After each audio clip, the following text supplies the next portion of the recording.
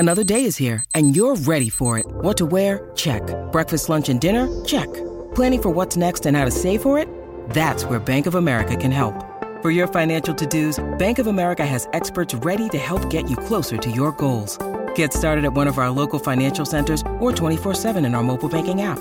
Find a location near you at bankofamerica.com/talktous. What would you like the power to do? Mobile banking requires downloading the app and is only available for select devices. Message and data rates may apply. Bank of America N.A., member FDIC.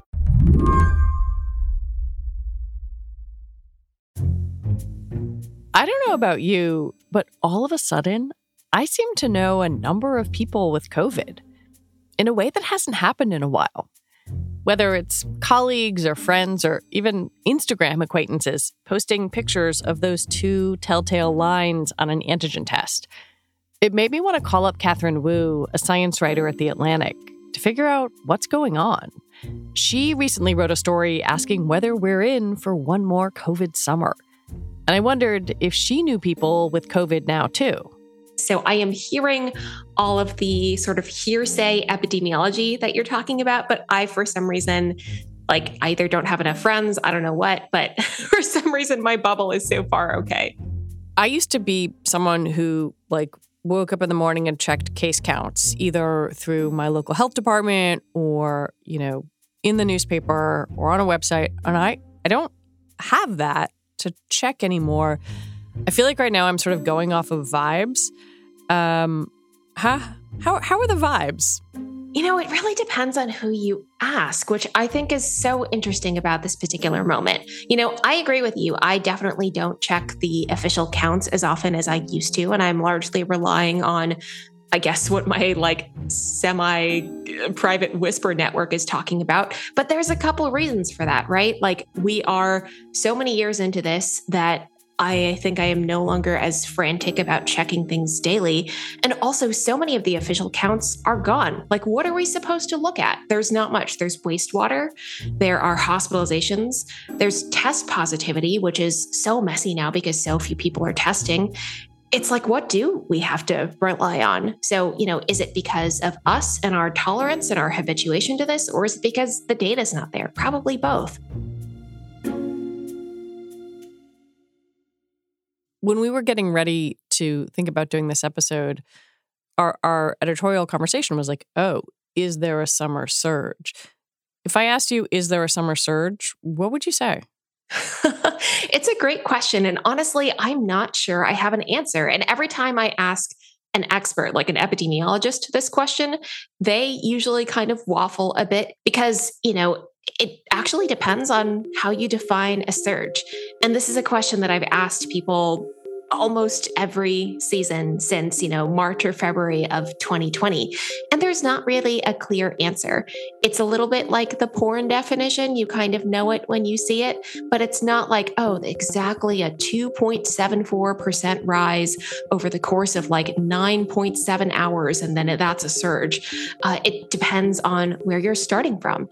It depends, what you're tracking. Is it a surge of infections? Is it a surge of hospitalizations? And because the numbers are so messed up, it's totally possible that the numbers could look pretty chill by most metrics, and there could be a surge of infections going on by some other metric. So I gotta tell you, I think my answer is I'm not sure, just that things are increasing, and that's not the way I'd like them to go. So today on the show, let's talk about how things are going, because COVID isn't going anywhere. I'm Lizzie O'Leary, and you're listening to What Next TBD, a show about technology, power, and how the future will be determined. Stick around.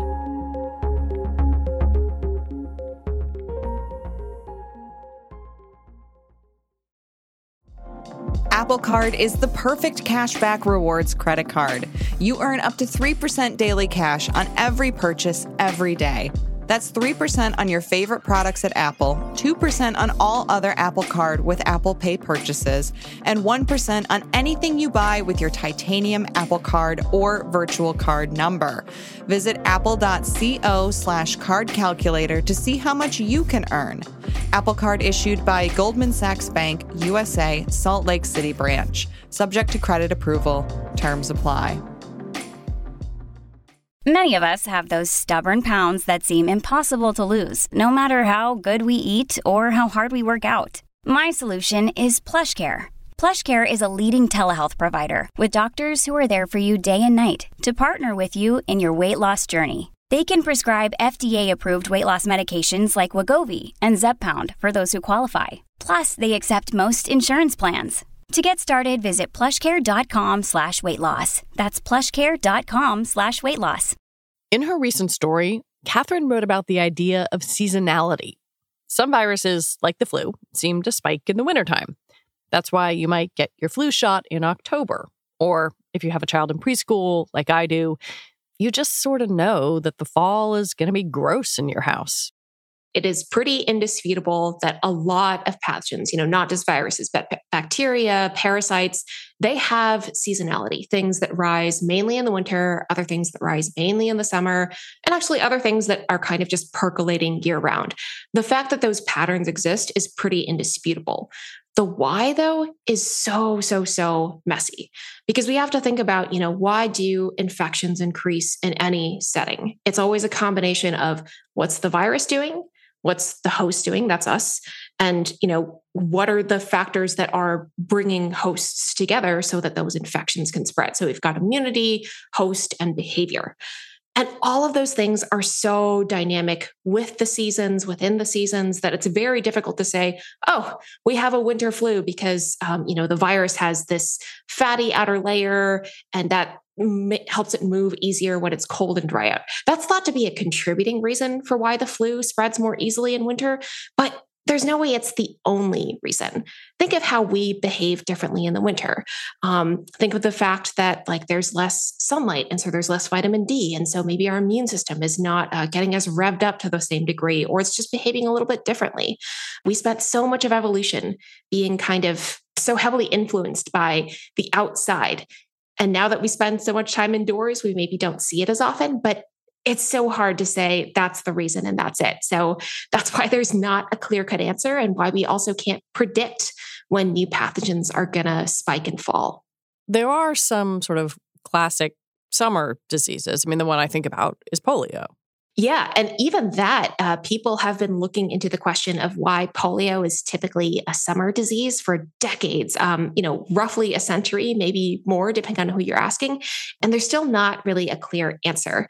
So keep in mind that polio is transmitted fecal oral. So you're usually going to have some contaminated water involved. So maybe it's about people going to pools a lot in the summer. Maybe it's about how people socialize in the summer. Maybe it's even about the types of food that people eat in the summer. But all of these different epidemiological studies, there's never been a single smoking gun. Maybe it's all of them. Maybe it's none of them. It's a mess. COVID makes all of this a little messier because it doesn't behave in perfect seasonal patterns. Remember how back in 2020, there was hope that it would just go away when the weather got warmer? That obviously did not happen.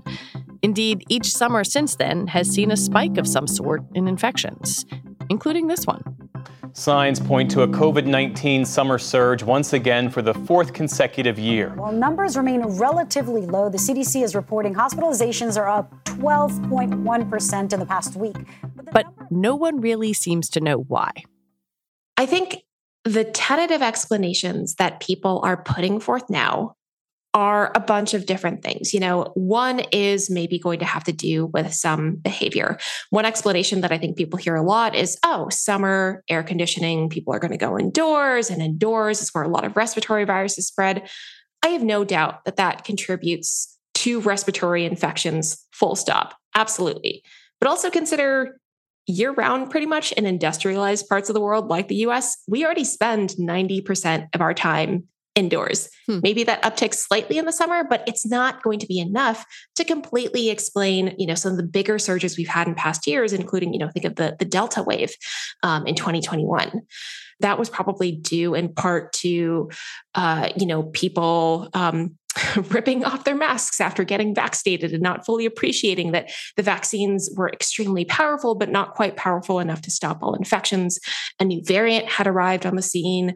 Last summer was very BA.5 heavy. That was probably also due to the virus and also due to some of our social activities. That's the one we got. Right. So if the virus is behaving a little bit differently, it shouldn't be a shock that a wave appears.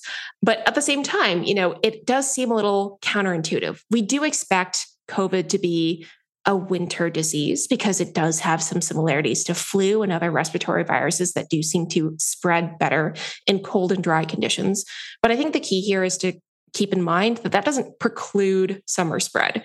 We can sort of overwhelm conditions for viral spread if we're bringing ourselves together often enough in a state where a lot of us don't have a ton of immunity. And honestly, most people are not up to date on their COVID shots.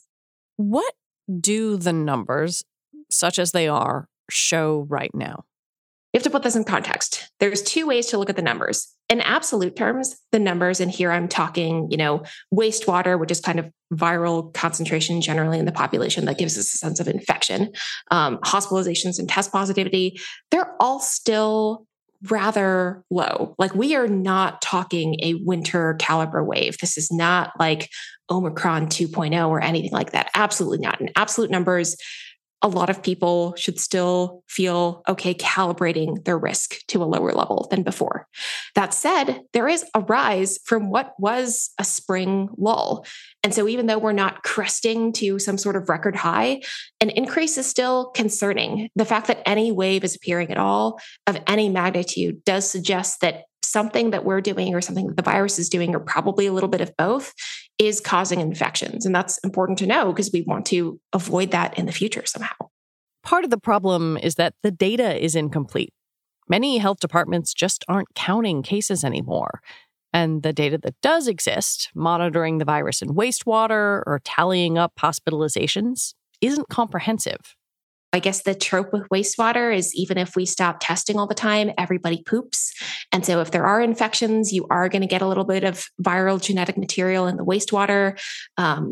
The trick with wastewater is those surveillance systems are not everywhere. So you're definitely not going to get a comprehensive picture.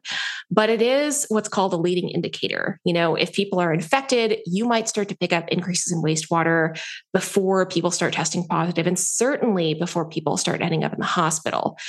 Hospitalizations can still be reliable because, if people truly are sick enough, they are going to go to the hospital, they are going to test you. But that just takes so long to manifest. Ideally, we want to start catching waves before the hospitalizations go up, because shortly after hospitalizations, we do tend to see a rash of deaths. Test positivity is out there, but it's so messy because so few people are testing right now. One of the last times that we had you on the show, we talked about kind of the murky data picture because of the changes in how cases are counted and reported.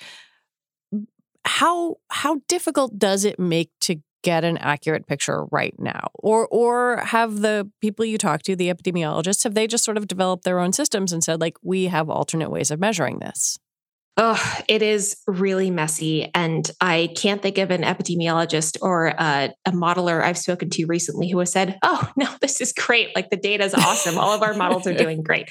That is definitely not the situation. It makes it harder for the average person trying to get a sense of what's happening at a national scale, at an international scale, even a local scale. Like, most counties have stopped doing weekly or daily COVID updates. Like, I don't have any sense for what's going on except through hearsay. And that's kind of scary because, I think exactly as we were talking about earlier, I don't happen to know anyone who's sick right now, but that's probably not an accurate assessment of what's going on in my community.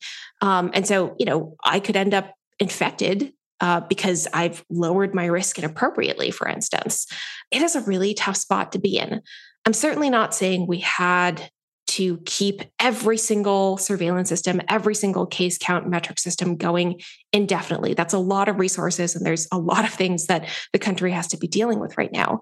But to have dialed it down this low makes it really tough. And for the researchers I was talking about, they rely on those data streams to build models for what could happen a couple months from now, up to a year from now, though, it really gets fuzzy if you go out more than a few weeks. But the less data they have, the less predictive power they have.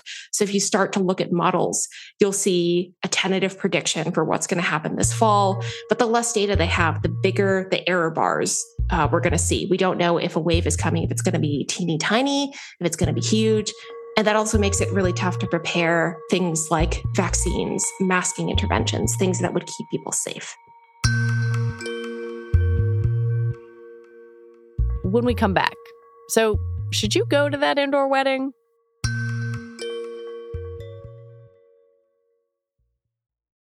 This episode is brought to you by Progressive Insurance. Hey, listeners, whether you love true crime or comedies, celebrity interviews, news, or even motivational speakers, you call the shots on what's in your podcast queue, right? And guess what? Now you can call the shots on your auto insurance, too. Enter the Name Your Price tool from Progressive. The Name Your Price tool puts you in charge of your auto insurance by working just the way it sounds. You tell Progressive how much you want to pay for car insurance. Then they'll show you a variety of coverages that fit within your budget, giving you options. Now, that's something you'll want to press play on. It's easy to start a quote, and you'll be able to choose the best option for you fast. It's just one of the many ways you can save with Progressive Insurance.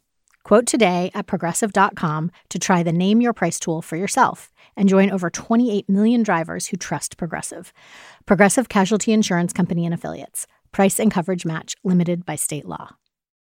When you need mealtime inspiration, it's worth shopping Kroger, where you'll find over 30,000 mouth-watering choices that excite your inner foodie. And no matter what tasty choice you make, you'll enjoy our everyday low prices, plus extra ways to save, like digital coupons worth over $600 each week. You can also save up to $1 off per gallon at the pump with fuel points. More savings and more inspiring flavors make shopping Kroger worth it every time. Kroger, fresh for everyone. Fuel restrictions apply. Lucky Land Casino, asking people, what's the weirdest place you've gotten lucky? Lucky? In line at the deli, I guess? Aha, in my dentist's office. More than once, actually. Do I have to say? Yes, you do. In the car before my kids' PTA meeting. Really? Yes. Excuse me, what's the weirdest place you've gotten lucky? I never win and tell. Well, there you have it. You can get lucky anywhere, playing at LuckyLandSlots.com. Play for free right now. Are you feeling lucky? No purchase necessary. Void where prohibited by law. 18 plus. Terms and conditions apply. See website for details. Sometimes when there's a spike in COVID infections, it's because of a new variant or subvariant. There was Delta in the summer of 2021, Omicron after that, and then BA5, which I think is the one that I got. But it's not entirely clear what's driving this bump in infections. It's pretty clear that ever since the virus appeared, it has been evolving. It's been accumulating mutations. And even though we are still technically in the world of Omicron, and that has been the case for a very long time, we know there have been subvariants, BA1, BA2, BA5, and the whole XBB mess. There are definitely new subvariants percolating. And I think that is probably driving some degree of new infection. Even small tweaks in the virus can make it easy for it to get around at least antibodies in our bodies and at least infect us, even if it's not causing as severe disease, if there's pre-existing immunity there. But the changes that scientists are seeing in the virus, to the extent that they're seeing them, are nowhere near the jump that we saw from like Delta to Omicron, which we would expect to cause a much, much, much bigger wave. New variant or new subvariant is definitely not a binary thing. It works in gradations. So if someone is listening to this or thinking about all this information, like, how should they digest it? Should they change their behavior? Or to what degree should they change their behavior? Yeah, it's a difficult question to ask right now because everyone's perception of the situation is so different. Ask people on the street whether they think this is a wave or not, and you probably will get different answers because everyone's criteria are different. There's not something universal. What I can say is what I will try to be doing, and hopefully that is helpful to someone. I am still, I think, on the relatively cautious side. I'm still masking in public spaces, especially when I travel, especially on public transportation. I'm definitely going to keep doing that. If I'm around someone that I worry is vulnerable or I'm not sure that they're vaccinated, I will sort of double down on that.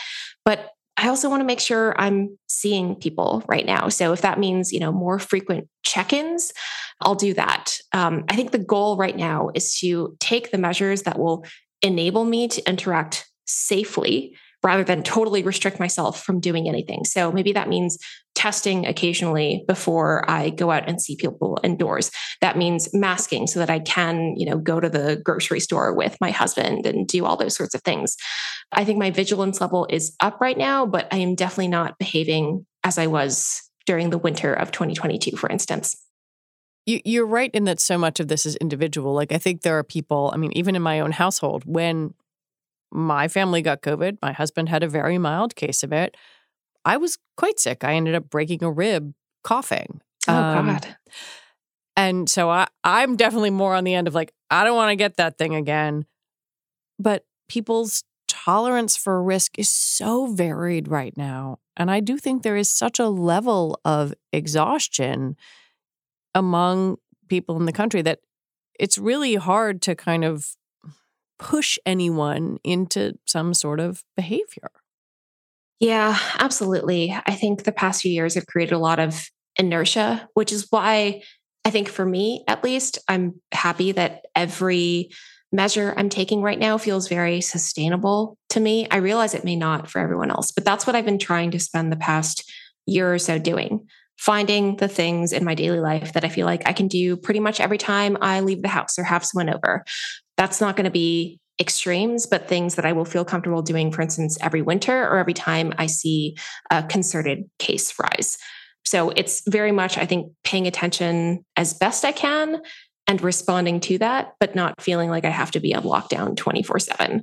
I think it's also important for people to keep in mind that, we are very sick of this, but the virus certainly hasn't gotten sick of us. I remain very worried about long COVID, especially, and I recognize and I'm very grateful for my vaccines, which have really lowered my risk of severe disease. But the case with long COVID is a lot less clear. And, as frustrating as it is, that reality is keeping me more vigilant than I think I otherwise would be. Speaking of vaccines, I took my child to the doctor the other day for a well child visit, and our pediatrician said, oh, well, we're expecting, a new, maybe reformulated booster in the fall. Where are we on kind of booster formulation and also vaccination status? All signs point to that newly formulated vaccine being ready to roll out, really actually in a matter of weeks. It is probably going to follow a very similar schedule to the annual flu vaccine, which usually becomes available like August/September-ish. A lot of people get it in October-ish, and that is supposed to prep you for the surges that tend to start to appear November, December, January. I certainly would encourage everyone who is eligible for this new vaccine to go out and get it. The important thing is that it is going to focus on new versions of the virus rather than using the version that started the pandemic all the way back in, end of 2019, beginning of 2020. And that's pretty important, right? A lot of us do have a baseline of immunity now, but as the virus changes, the vaccine does need to change with it. Also very similar to the flu vaccine. So, a lot of people may think, God, I already got 3 shots, 4 shots, 5 shots. I don't want to get another one. But really consider this an update in the same way that you would update your computer to make sure that it's running as smoothly as the first time. We're not asking you to get a brand new computer, but this should be a low stakes thing to make sure your body's up to date. You quoted epidemiologist Caitlin Rivers in your story, and she wrote about these sort of future patterns of disease that we might start to see. I wonder what her work and other people you talk to, what their work says about how this disease might start to behave in the future. So I think this brings us all the way back to this idea that there probably will be some seasonality to COVID, but it's not really certain if it's set in stone yet. What it looks to kind of be so far, and I'm putting a huge asterisk on so far that I'm going to come back to. So far, there is that big winter wave, smaller summer hump. And if we were to follow that exactly, maybe it would make sense to do vaccines every fall to prepare for the bigger winter wave, layer on some behavioral measures to that, more masking in winter, and then some degree of just like being a little more vigilant in the summer, paying attention to the numbers. But there's not a guarantee that this is what we're going to keep seeing. It has been 4 years of this, but also keep in mind like how much changed during the past, 3+ years. We started out with no immunity, and now most people on the planet have been infected or vaccinated or both. We started out with a version of the virus that went extinct, and now we never see anymore. And we've been through so many iterations since. People have been infected. A lot of people have died. People have long COVID, and it's not completely clear how that's going to shake out in terms of future infections in the long term and how that will in turn affect when and how the virus spreads. It's almost like this is a first pancake or washout period. Are we sure we can use the past 3+ years of data and use that to predict what happens going forward? It's only just now that we have started to kind of sort of reach a more stable state where there's much more immunity and people aren't changing their behaviors as much anymore. So I think the next 5 to 10 to 15 years will still be really informative, and we shouldn't be shocked if things continue to change. What that means is, instead of writing down, in your Google Calendar now, every fall I'm going to do this and every summer I'm going to do this, we still have to pay attention and prepare for the possibility that the seasonal advice will change a little bit. Maybe this is an unfair question to ask you, but society, America, people around the world have had such a hard time coming to grips, not just with the virus and the precautions around it, but with change, but with the fact that the first piece of advice changed and then another one did. And I go back to thinking about an interview I did in 2020 where a scientist said to me, science is a process. And I worry that we have a hard time accepting that science is a process. How do you think we can convey that message in a way that reaches people and that doesn't turn them off and say well, you said it was this and now that's different? How do we do that with broadness and compassion and, I don't know, resonance? It's a subtle thing, right? It's the kind of situation where it's not going to be a single intervention that changes everyone's mind at once, but a kind of slow, gentle inoculation. When I write stories, I try to insert phrases like based on the available knowledge, or there is evidence right now to suggest X, Y, and Z.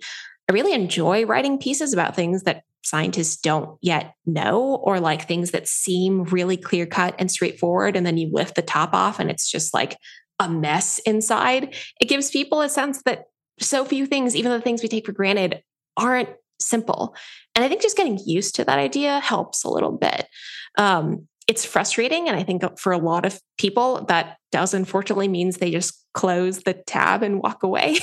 But when things get as high stakes as a pandemic and people around you are getting sick and dying, I hope that people have a little more appetite for that.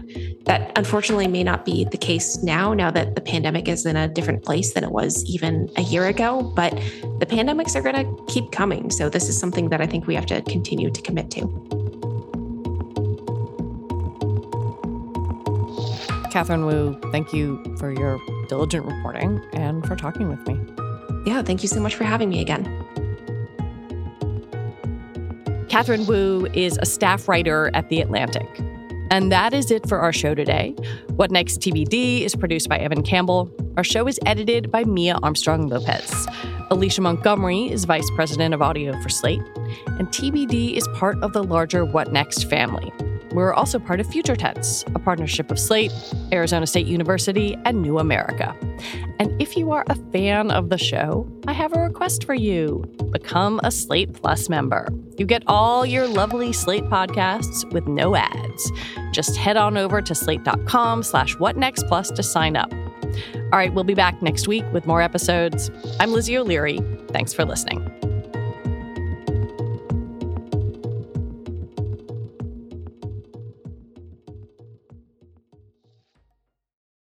Without the ones like you, who work tirelessly to keep things running, everything would suddenly stop.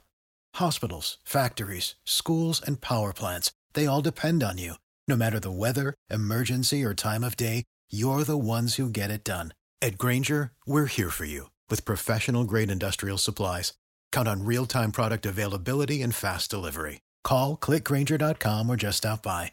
Grainger, for the ones who get it done.